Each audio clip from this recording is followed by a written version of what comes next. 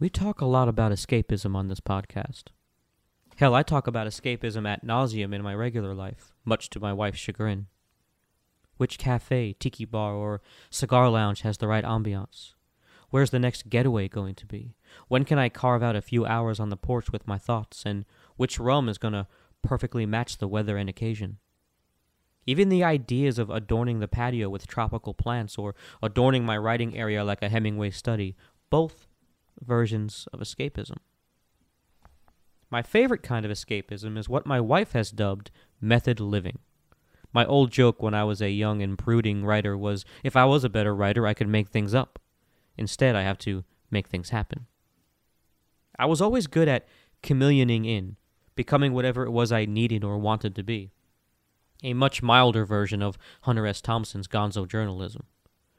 It's a method of coping that has helped me greatly in life get past my shy, introverted nature. Wherever you go, act like you're supposed to be there. The problem was the places I was going. I became what I heard in Johnny Cash and Waylon Jennings songs, what I saw in shows like Californication, who I read about in Hemingway, Kerouac, and Bukowski novels. Edgar Allan Poe, Oscar Wilde, and James Joyce were my prophets. A portrait of the artist as a young douchebag, you might call me. Speaking of spirituality, I returned to Catholicism while investigating Buddhism, Judaism, and philosophy.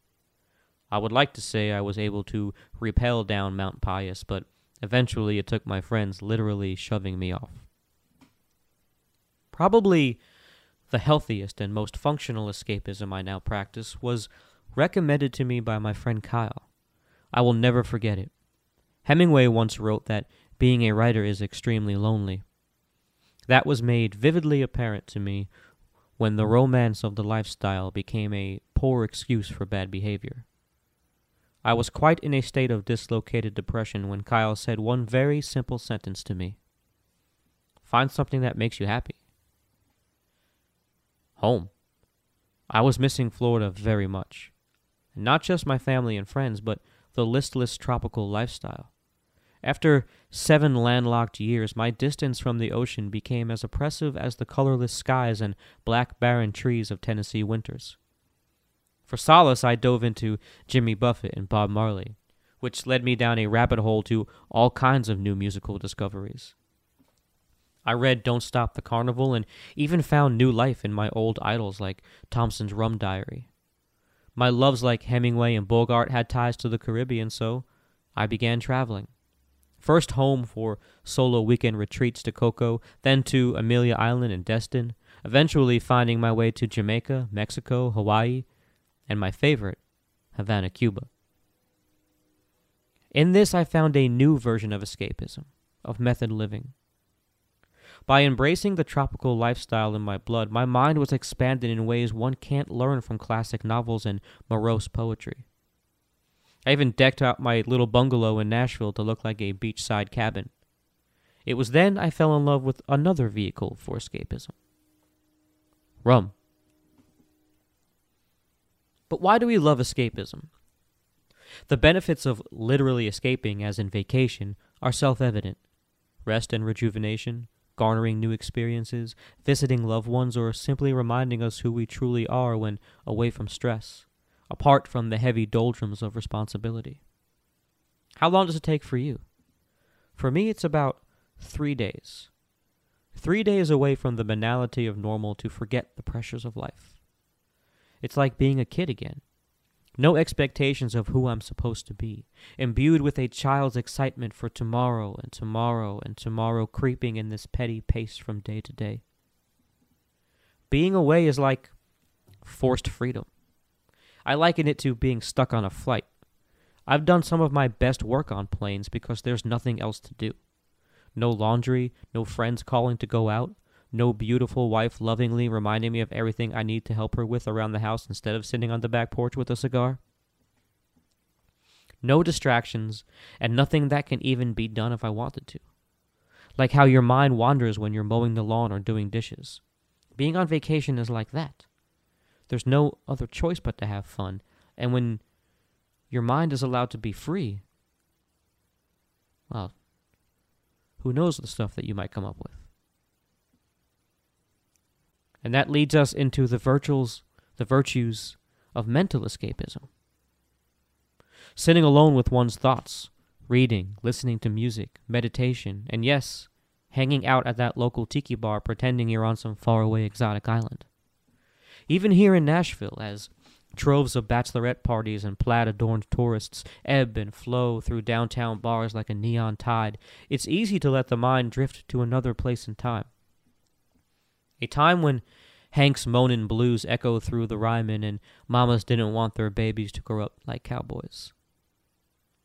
I believe in the catharsis and health benefits of mentally checking out every so often to allow your mind to defragment. Unfortunately, that oftentimes leads to the untoward side of escapism. For some, margaritas on the beach don't do the trick. They conflate escapism with running away. Much like going to church every Sunday, escapism only works if you take what you've learned back to reality and put it in practice.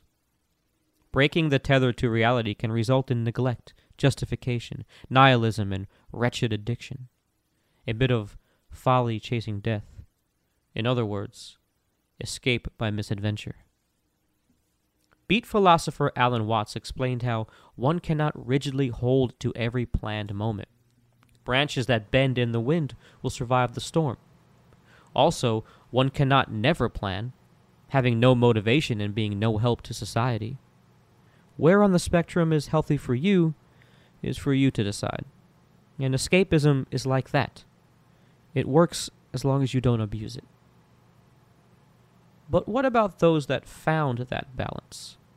The ones who lived it? Those who actually managed to escape?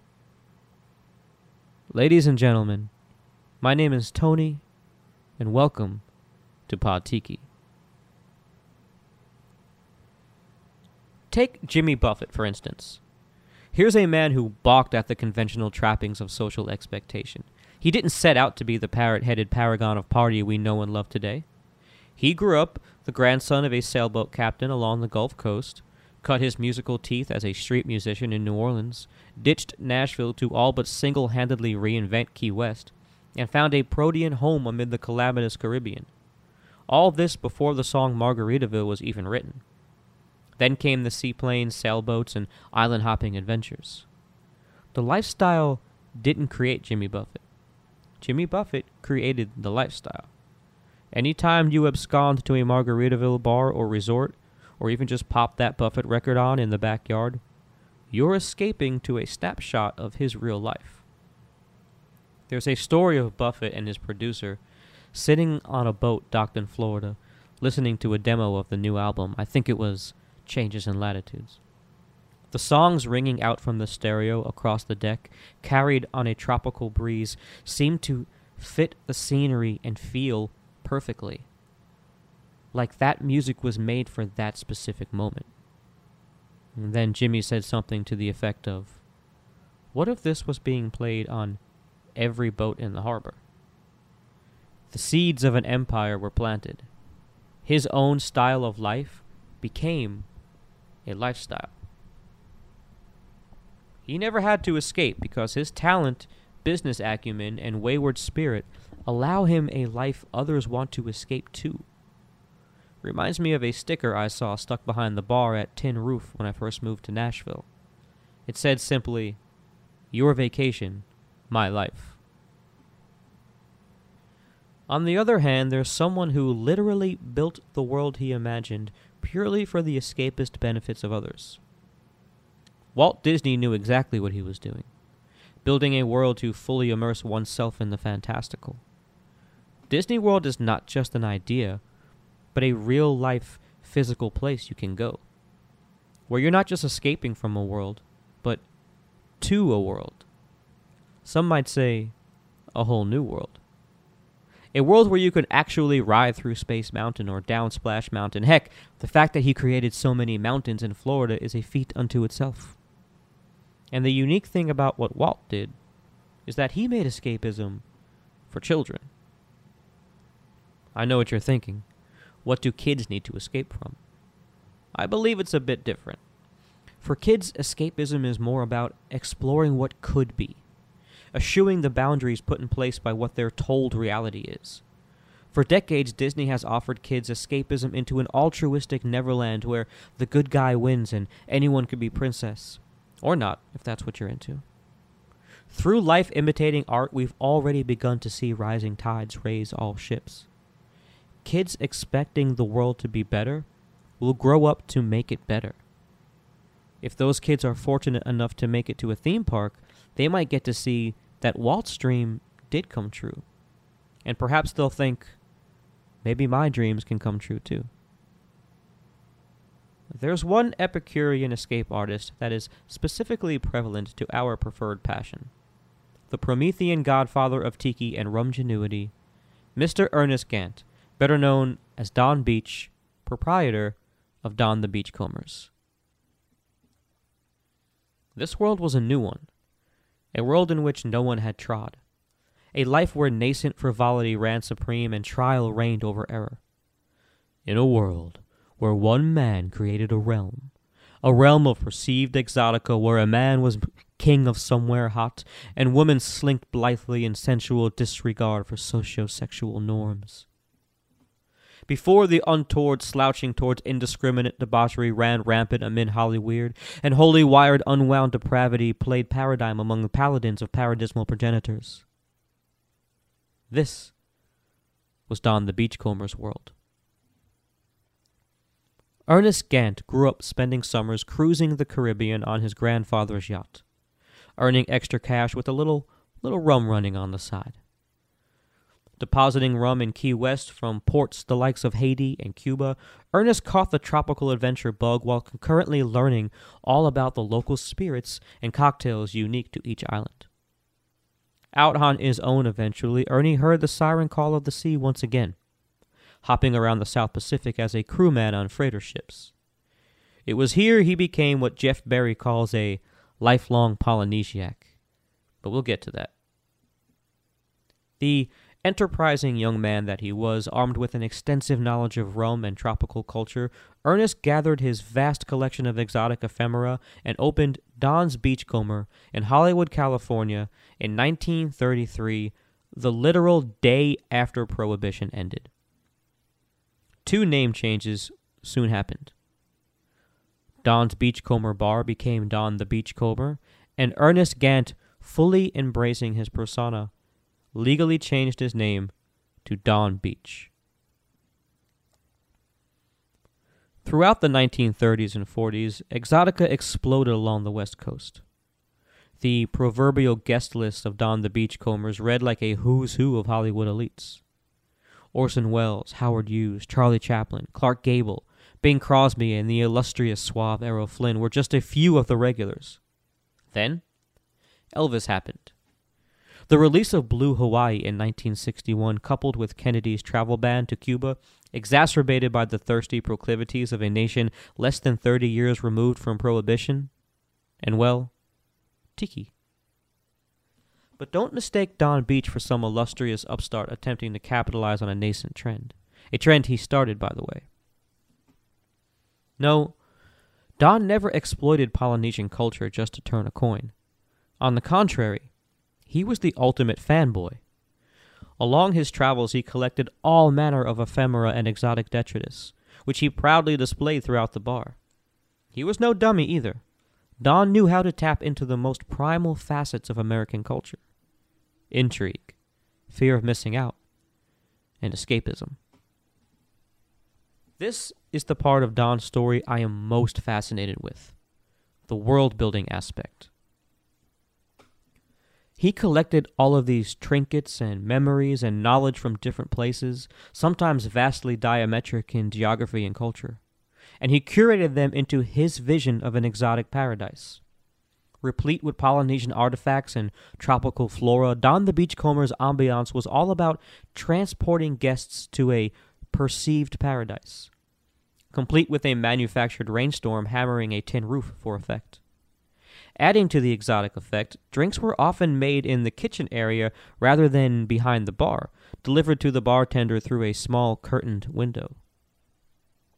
Now remember, this was a time before internet and the ubiquity of air travel. Even those Americans not well traveled had been well acquainted with the Caribbean since the colonial era.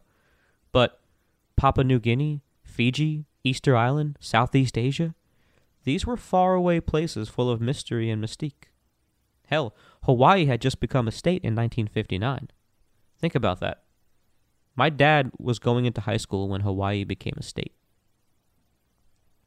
The tiki diaspora spread across the U.S., spawning new genres of music, subsequent copycat bars with their own unique takes, spin-offs, collectibles, clothing, tourism, podcasts, and a prolific, devoted community which subsides to this day, carrying on the legacy of the man, the myth, the legend who started it all, Don the Beachcomber. And there's another thing Don never exploited, but rather used to spark a Promethean flame of tiki. Rum. More specifically, what I have dubbed his rumgenuity. While domestic distilleries and European imports bounced back post-Prohibition, there was one spirit that could be easily obtained from our neighbors in the West Indies. You see, the most valuable lesson Don would learn from his Caribbean cavorting was the differences in rum styles from region to region. A Kentucky bourbon is going to taste relatively similar to another Kentucky bourbon. The same goes for gin, brandy, or vodka, respectively. But a pot-still Jamaican rum with its heavy molasses funk tastes vastly different from an herbaceous Martinique rum agricole, which in turn bears little resemblance to a light, crisp Puerto Rican rum. While not the first person to experiment with different rums, Don Beach was the first to combine two or more different rums in one drink to create new tertiary flavors, a unique experience only tiki offered. He called these concoctions his rum rhapsodies.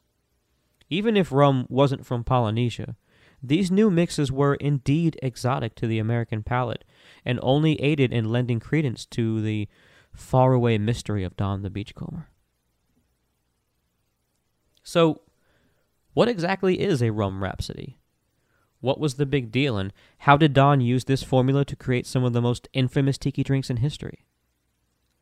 Much like any good artist, Don Beach made a career out of complicating things. There are two main templates for building tropical cocktails, the daiquiri and the punch. Both start with what Jeff Berry calls the Holy Trinity: rum, lime juice, and sugar, the standard daiquiri. Then there's the old punch idiom: 1 of sour, 2 of sweet, 3 of strong, 4 of weak. Check out our Planner's Punch episode for more on that.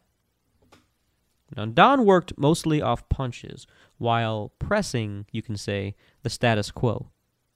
He would ask, why use only lime juice? How about adding grapefruit? What if we cut the sweet simple syrup with cinnamon and grenadine? Falernum complements the strong, the sweet, and the sour. You know what's mighty tasty? Mixing dark Jamaican rum with amber Puerto Rican rum and a dash of overproof Demerara from Guyana.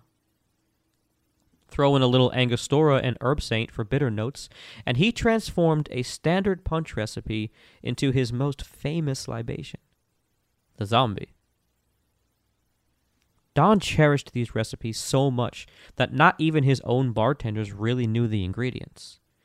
He would pre-mix certain ingredients labeled as Don's Mix No. 4 or Don's Gardenia Mix. Some were self-explanatory, like Don's Honey or Herb Stora, a 1-to-1 mix of Herb Saint and Angostura bitters.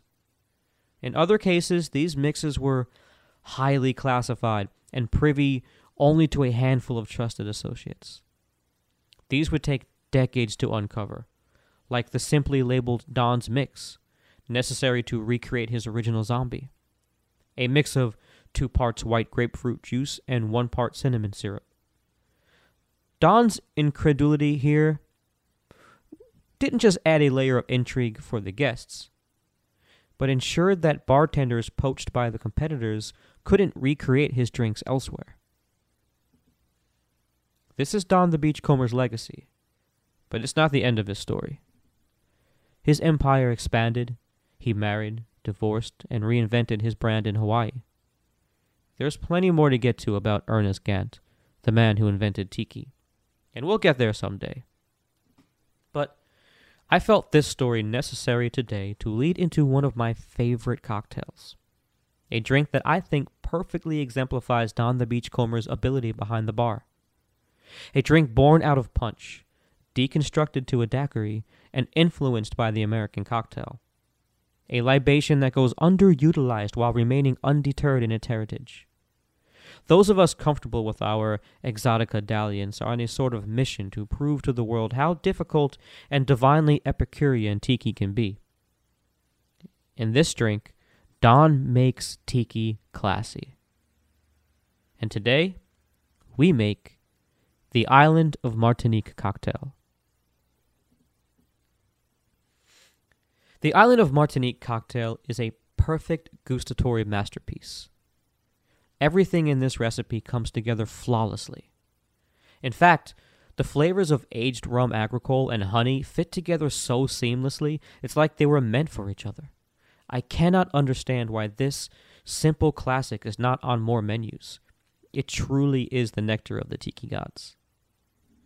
Now, little is known regarding Don's process in creating this drink, save it made its debut circa 1948, and initially began as a tea punch strained into a cocktail glass. Over time, it was totally tiki-fied, using Don's method of simply complicating things. That is, use a myriad of ingredients that all complement each other. He would use the rhyming punch recipe, but then distill it down to basically a fancy daiquiri, as exemplified in this quote from a vintage Don the Beachcomber menu, where he explains the Martinique cocktail. Don writes, and I quote, "Lusty Martinique rums aged in casks for 120 moons, subtly combined with falernum, wild honey, Angostura bitters, and Maui mountain limes." This is an uncharacteristic fit of honesty for the man who literally had his drinks made behind a curtain. Tiki historian Jeff Berry acquired this detailed recipe from ex-Beachcomber bartender Tony Ramos. So without further ado, let's make a drink. The Island of Martinique cocktail is 1.5 ounces gold rum agricole vu, 1/2 ounce fresh lime juice, 1/2 ounce falernum, 1/4 ounce Don's honey, 2 dashes Angostura bitters, 3 ounces of crushed ice. Put it all in a blender and blend on high for exactly 5 seconds. Then fine strain into a chilled coupe or rocks glass. The small amount of ice and the exact time of blending will render this cocktail a bubbly, frothy kind of head. As a refresher, rum agricole is a spirit distilled from pressed cane juice rather than molasses. As we covered in the Tea Punch episode, France, and therefore the French Caribbean islands, are the only ones to hold rum production to an official standard, the Appellation d'Origine Contrôlée, or AOC. Cane juice rums are made throughout the Caribbean islands, including Haiti, Guadeloupe, Trinidad, and Mauritius, but only rums from Martinique are held to the strict guidelines of the AOC. For this recipe, I use Clément VSOP. While the Select Barrel is my usual go-to for mixing, the VSOP is much more refined and adds to the elegant rich notes and silky texture of this drink. It makes it more of a cocktail than a drink. Falernum is a liqueur out of Barbados made by adding island spices such as clove, allspice, or ginger to a base spirit or light rum. Not to be confused with falernum syrup, which is a non-alcoholic sweetener with similar characteristics. The industry standard here is John T. Taylor's Velvet Falernum, described as such due to the smooth feeling on the palate. I find it very delicious and use it as a staple in much of my original concoctions. A little falernum can instantly turn any drink into a tiki party. Lime juice and Angostura bitters are pretty self-explanatory. Just make sure the limes are fresh squeezed. The OG recipe only calls for 1 dash of bitters. I like to add 2 dashes. It's necessary to get the flavor I'm looking for. I just happen to like bitters. I think it's a very small change to the original recipe that I think is fine. Lastly, we have Don's Honey. I went over this in the last episode on Navy Grog. It's simply a honey simple syrup. I usually do a 1-to-1 ratio, but Jeff Berry insists that Don's recipe was 2 parts clover honey to 1 part water and boil. I generally prefer my drinks less sweeter, but honey is a prevalent ingredient here to obtain the perfect profile. Still, I find 2-to-1 a bit overpowering to the agricole, but I suspect it depends on the honey used. Berry suggests regular clover honey, where I like to use wildflower. Also, Clement VSOP is pretty smooth and the grassy agricole notes are toned down. When using a rum with a stronger flavor, perhaps 2-to-1 is necessary. Nonetheless, I stuck with my 1-to-1 for this drink. When put together, the Island of Martinique cocktail boasts such a unique but well-balanced flavor profile, it's hard to imagine it took Don very long to realize he had a winner on his hands. And in the hands of troves of thirsty, wayward escapists piling into Don the Beachcomber for decades. I blame the limited availability of agricole rums on the consumer market for the decline in notoriety in this drink. Perhaps through efforts such as this, we can change that. Sweet grass with honey on the finish, this drink is redolent of my springtime as a boy in New York State. My mom taught me how to whistle through the blades of grass. Imagine that taste on your lips, then taking a sip of sun tea. The balance toes the line between tropical sipper and true cocktail.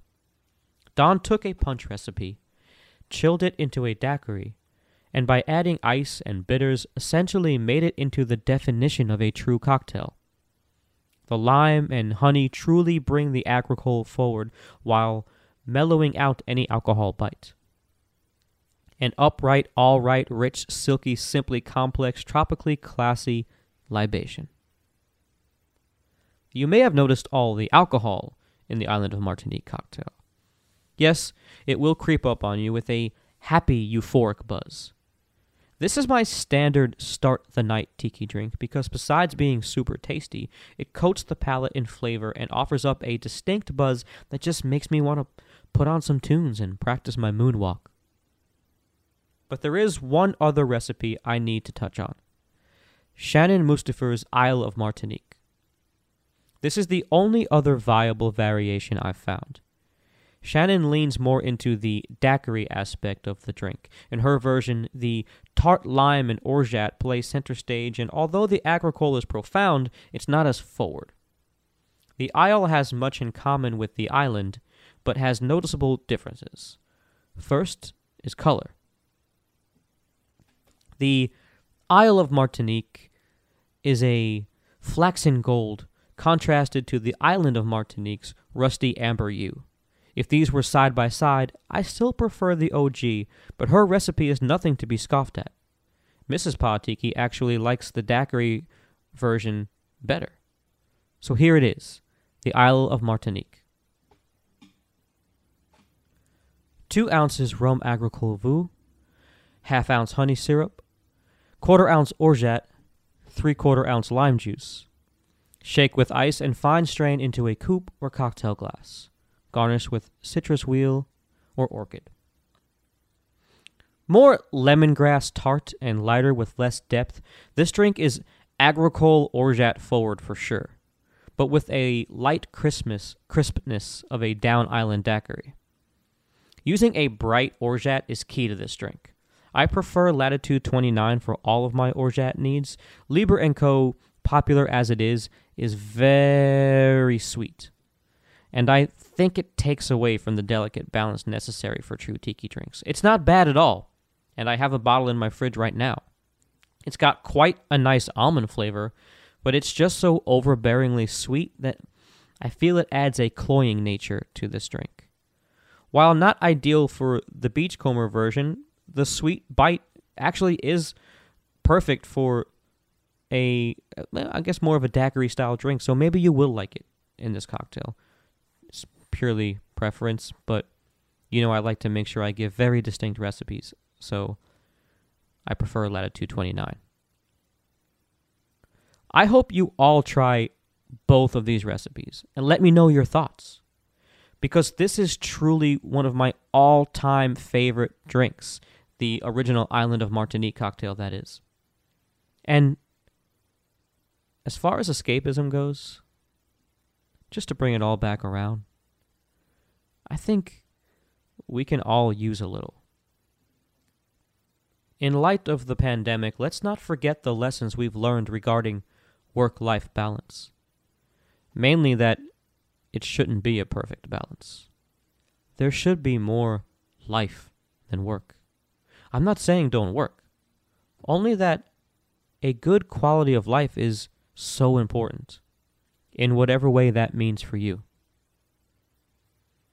Entitlement isn't a bad word. I don't believe in the relentless pursuit of happiness.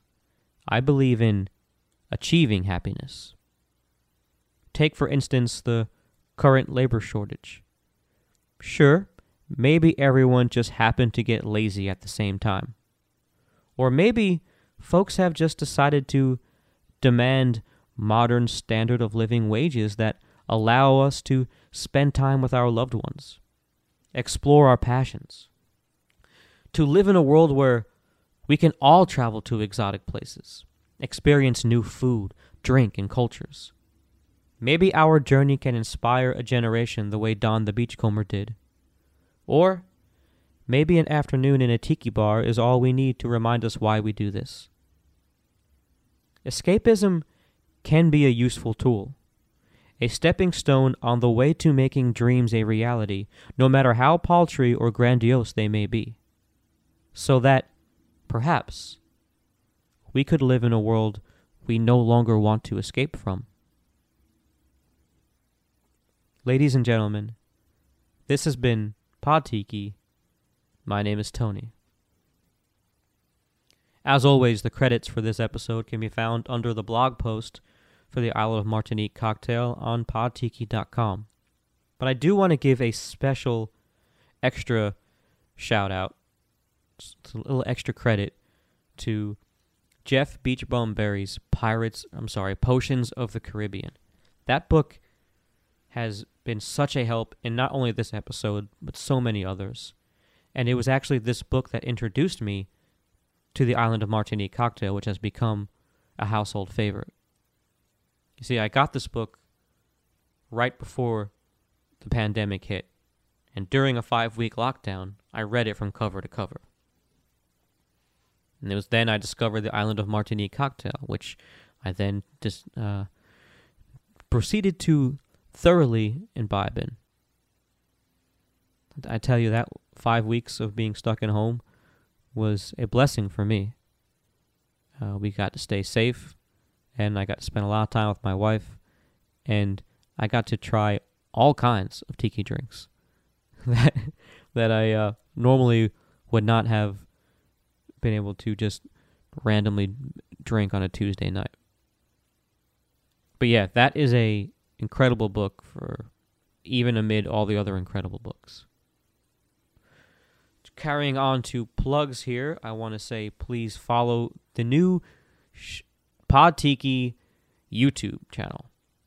Not a lot on there right now, but I'm working on building content so that we can start getting live streaming going. I would like to do live streaming, but I need more followers. So this is a shameless beg to go follow me on YouTube under Pod Tiki. Super easy to find. And there is some stuff up there, and there's more stuff coming all the time. I'm putting up some of the old stuff I had on Instagram. So then there is an episode on there of the first episode of a show I'm calling Inside the Mug. Sort of like behind the scenes, like inside behind the music, but this is inside the mug. I make a whole explanation of it during the first episode. Go and check it out. Second episode will be coming out shortly after this drops, so be on the lookout for that. Also, head on over to Surfside Sips. You can go to surfsidesips.com to get all of your straws and your cocktail picks and anything made out of high quality durable glass. And I think they even have carrying cases for your custom straws on the site now. Super cool. You can get anything kind of custom made, or browse their just the myriad of straws they have up there. I'm looking for a word that can perfectly describe it. There's so many, and you can make custom stuff too. So go check it out. I actually am a big fan of the classic standard bamboo straw. Also have a puffer fish I really like. Last thing I'm going to ask you to do is, while you're on that site and you're putting your order in for all your sweet-ass custom straws, make sure when you're going about to check out, you put Pod Tiki, all one word, all capitals, into the, in the little space they give you there for coupon codes when you check out, and that will get you a sweet 20% off. So thank you for doing that. If you want to help me out, help Pod Tiki out. Also want to give a shout-out to Privateer Rum. They are not an official sponsor, but I've been doing a lot of stuff with them lately. They're really cool guys. Just the company in general I'm just really intrigued by it. They just came to Nashville, and I'm sure you can find them in somewhere around you in your area. So go seek them out, check them out. The Queen Share is my favorite. I'm also a big fan of the New England Reserve. But yeah, try all that stuff out. Let's spread the word about them. Check out my boys from the Retro Hell podcast if you're into, you want to go hear some stuff. You want to smoke some cigars and go hear about some bad dating excursions. Go check those guys out. Listen to me, myself, and I on podtiki.com. Also, Spotify, Apple Podcasts, Google Podcasts, anywhere you get your podcasts. Actually, that's not true because it's actually just the places I just said. But I've always wanted to say anywhere you get your podcasts. So it's also available on iHeartRadio, Stitcher, and all that stuff. Yeah. Make sure to check out all the past episodes, and please comment and rate and review and all the stuff that everybody tells you to do. And most of all, just make sure that you escape responsibly. Thank you so much for listening, and I will see you guys next time. Keep it tiki.